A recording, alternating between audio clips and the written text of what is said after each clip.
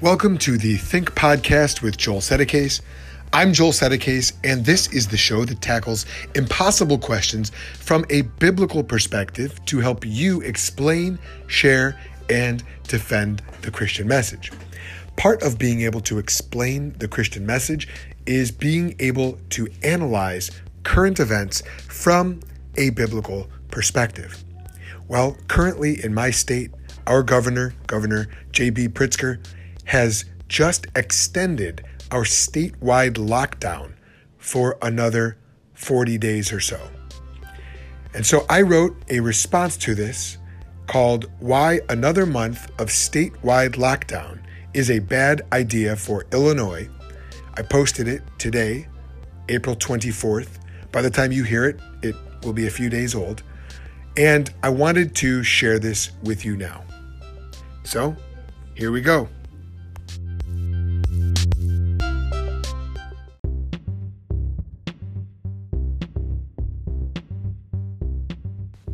First, a disclaimer. In case I need to remind anyone, my son is a heart transplant recipient, and I can work from home. Although my family has been through a lot, we have happily not been financially affected by the economic shutdown. Additionally, we have an extended family member who currently has COVID-19, contracted while in lockdown actually, for whom we are praying for a swift and total recovery. All that to say, I'm not writing this out of selfish concern for my own monetary situation. Neither am I in any hurry for us all to rush out and start breathing on each other and touching germ-ridden doorknobs and toilets again. I have a vested interest in keeping this virus at bay and no business of my own to reopen. Therefore, I write this dispassionately. I want to share my concerns about our current situation, address some objections you may have, tell you about my desire going forward, and make a few suggestions that seem good from my own limited perspective. I am also writing for myself, and my thoughts do not reflect the positions or opinions of any organizations I am affiliated with.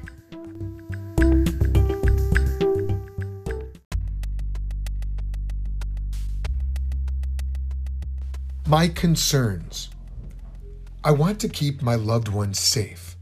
However, I do not believe that my neighbors, many of whom are lower income and deemed non-essential, should be driven into poverty, depression, and ruin because of the risk to vulnerable people like my family. We want Illinois to stay healthy, but we must also want Illinoisans to stay free. There has to be a way forward that seeks to protect all the vulnerable and to avoid eroding our liberties. It is my opinion that the current decision by Governor J.B. Pritzker to extend the statewide lockdown through the end of May misses the mark. And I say that out of full, biblically mandated honor for Governor Pritzker and the state legislators. I submit to the governing authorities even if I recognize that their current response may be incorrect. The picture accompanying this article is a picture of my whiteboard in my study, and it reads, "Pray for Gov. Pritzker," reminding me to pray for our governor. I am praying. Now, that said, I say their response misses the mark for a few reasons. I will list those reasons here, and then expand on them a bit more below. It unwisely applies indiscriminately to the whole state, irrespective of various regions' respective rates of risk. Illinois is a big, diverse state. It unfairly forces businesses to stay closed and workers to stay home, putting those who are not at risk of dying from the virus at undue risk for financial and mental ruin instead. It sets an unhealthy precedent and exhibits mission drift away from the original stated response of the lockdown.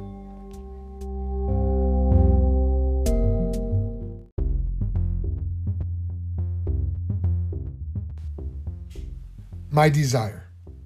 Here's my take. There must be a biblical and sensible approach to this pandemic that seeks to avoid knee-jerk, panic-based lurching in either direction. It won't be easy, and it will undoubtedly take a lot of thought and consideration and prayer. My desire is that we would collectively, as citizens, think carefully and creatively about how to proceed. We must keep our feet on the ground, and we must not lose our heads. Those of us who are Christians must seek to move forward in a biblical way and encourage others to do likewise, believing that the fear of the Lord is the beginning of wisdom. Proverbs 9:10. I know there are ideas abroad ranging from recklessly reopening immediately all the way to forcing everyone to stay in through summer and giving income from the government, which is by necessity from ourselves and our neighbors. The former would favor liberty at the expense of health, while the latter would promote health at the expense of liberty. Both would be wrong.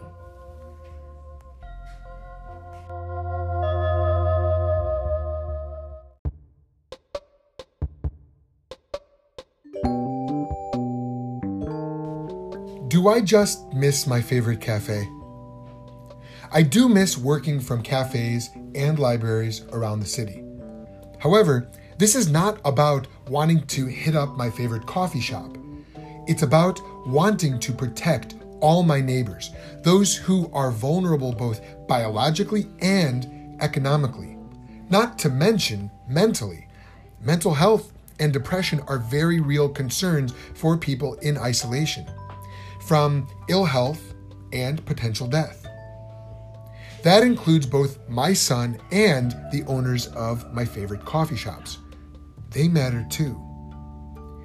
As I mentioned above, Illinois is a huge state. What might be good for Chicagoland might not be the best option for Peoria or Danville or Harrisburg or areas where risks may be lower. Yes, I know the argument. Many who have the coronavirus are asymptomatic, and they could unwittingly spread it to someone more vulnerable.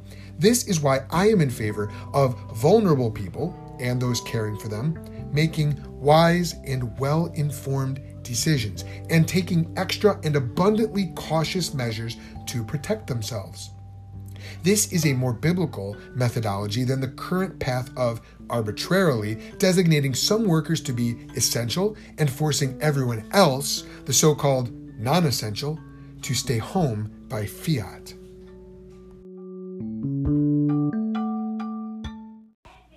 Do I want people to die?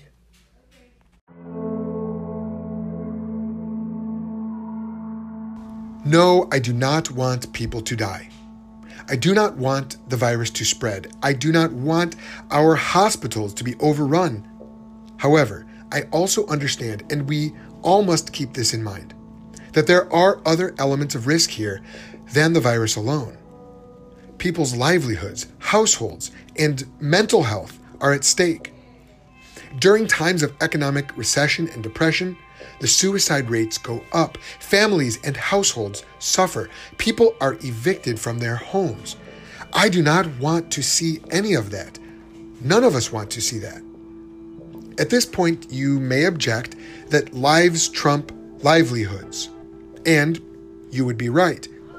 This, by the way, is why, for example, the pro-abortion argument that a woman ought to be able to terminate her pregnancy for the sake of her career is a bad one. However, livelihoods do matter.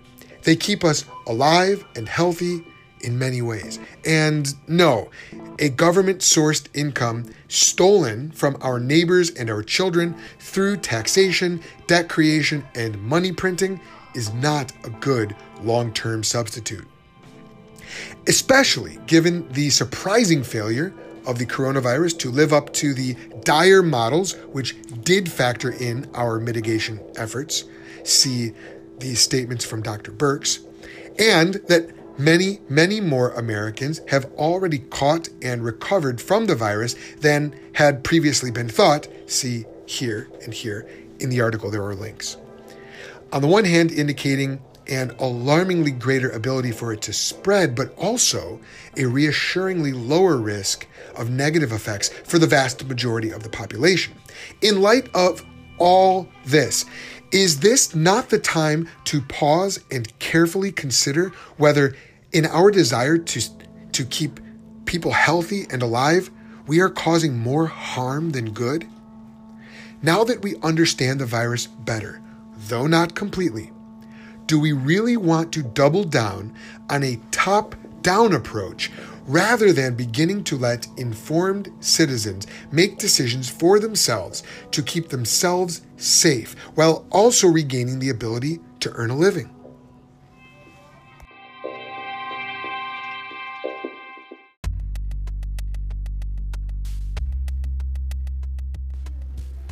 And furthermore, time does not permit me to share all my thoughts about what kind of precedent this is setting either, but I will say a few words about it. How much encouragement do we really want to give our representatives to lock us down when a potential crisis rears its ugly head? Bear in mind, the states who enforced lockdowns initially did so for the stated reason not of preventing everyone from catching the virus, but rather to flatten the curve, to keep our healthcare systems from being overrun. This is what Mayor Lori Lightfoot, standing with Governor Pritzker for his March 15th announcement that he would be closing bars and restaurants, said, quote, "We are also doing everything we can to flatten the curve and mitigate the transmission of this virus. Our efforts, both at the city, county, and state level, are rooted in science and data," end quote.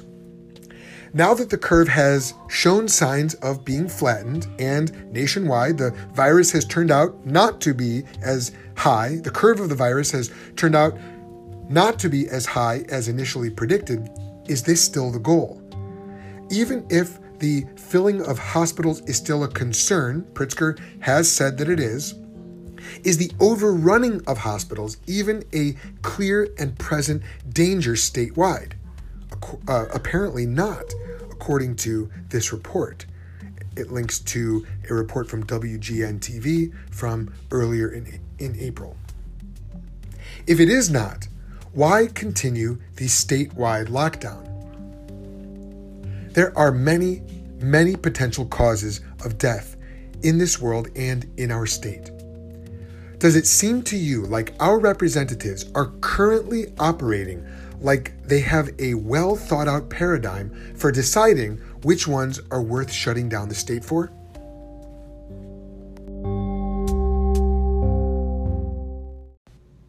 Two glimmers of hope.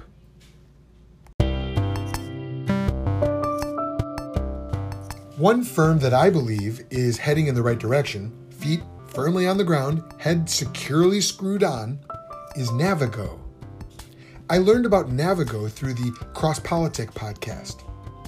Their COVID risk and vulnerability assessment helped put my wife and my mind at ease with regard to our fear about infection and the attendant dangers of being infected. As it turns out, even our immunocompromised son is at a very low risk of COVID's terrible effects. Nota bene, note well, if you think this means we are being careless with his health, first of all, shame on you, and second of all, go back and reread the first paragraph in this essay. We're not.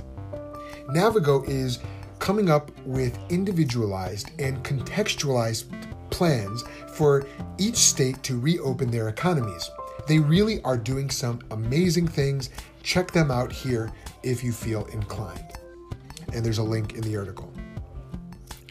Another glimmer of hope I see is that in spite all the craziness, nay, this is very likely because of the craziness, people are talking about spiritual revival. Even the Wall Street Journal is talking about it. I have personally had conversations with multiple Christian men who tell me how being stuck at home is strengthening their relationships with their families and with God. Believers are inviting their non-Christian friends to watch church online with them. The terms Jesus, Bible, and God all hit their 22-month peaks on Google in April. We might all be homebound, but as the apostle said long ago, the word of God is not bound. 2 Timothy 2:9.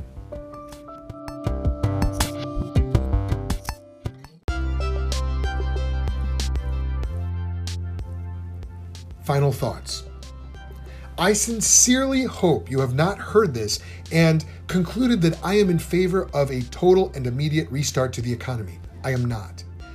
I hope that you have not understood me to say that I do not care about the medically vulnerable. I do. I hope that you have not gotten the message that I think it's more important to sit and work in my favorite cafe than it is to keep Granny alive. Perish that thought immediately. Instead, I hope that you see that I, like many Illinoisans and Americans, am deeply concerned for the health and well-being of all my neighbors, from the healthy to the sick, from the work-at-home types to those in authority, to those the authorities have labeled non-essential. I remain fully confident that Jesus Christ is sovereign over this, Matthew 28:18, and that God is working this out for the good of those who love him and are called according to his purpose, Romans 8:28.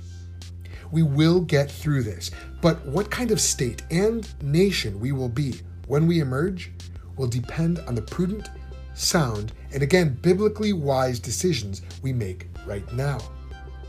I believe in God.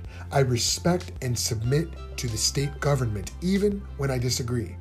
And I maintain faith in the ability of a well-equipped citizenry to govern itself and make safe decisions for their health, households, and livelihoods when they have the liberty and the information to do so. Till this whole thing is over, however it is affecting you, I pray that you are prospering in every way and are in good health, just as your whole life is going well. That's a quote from 3 John 1:2.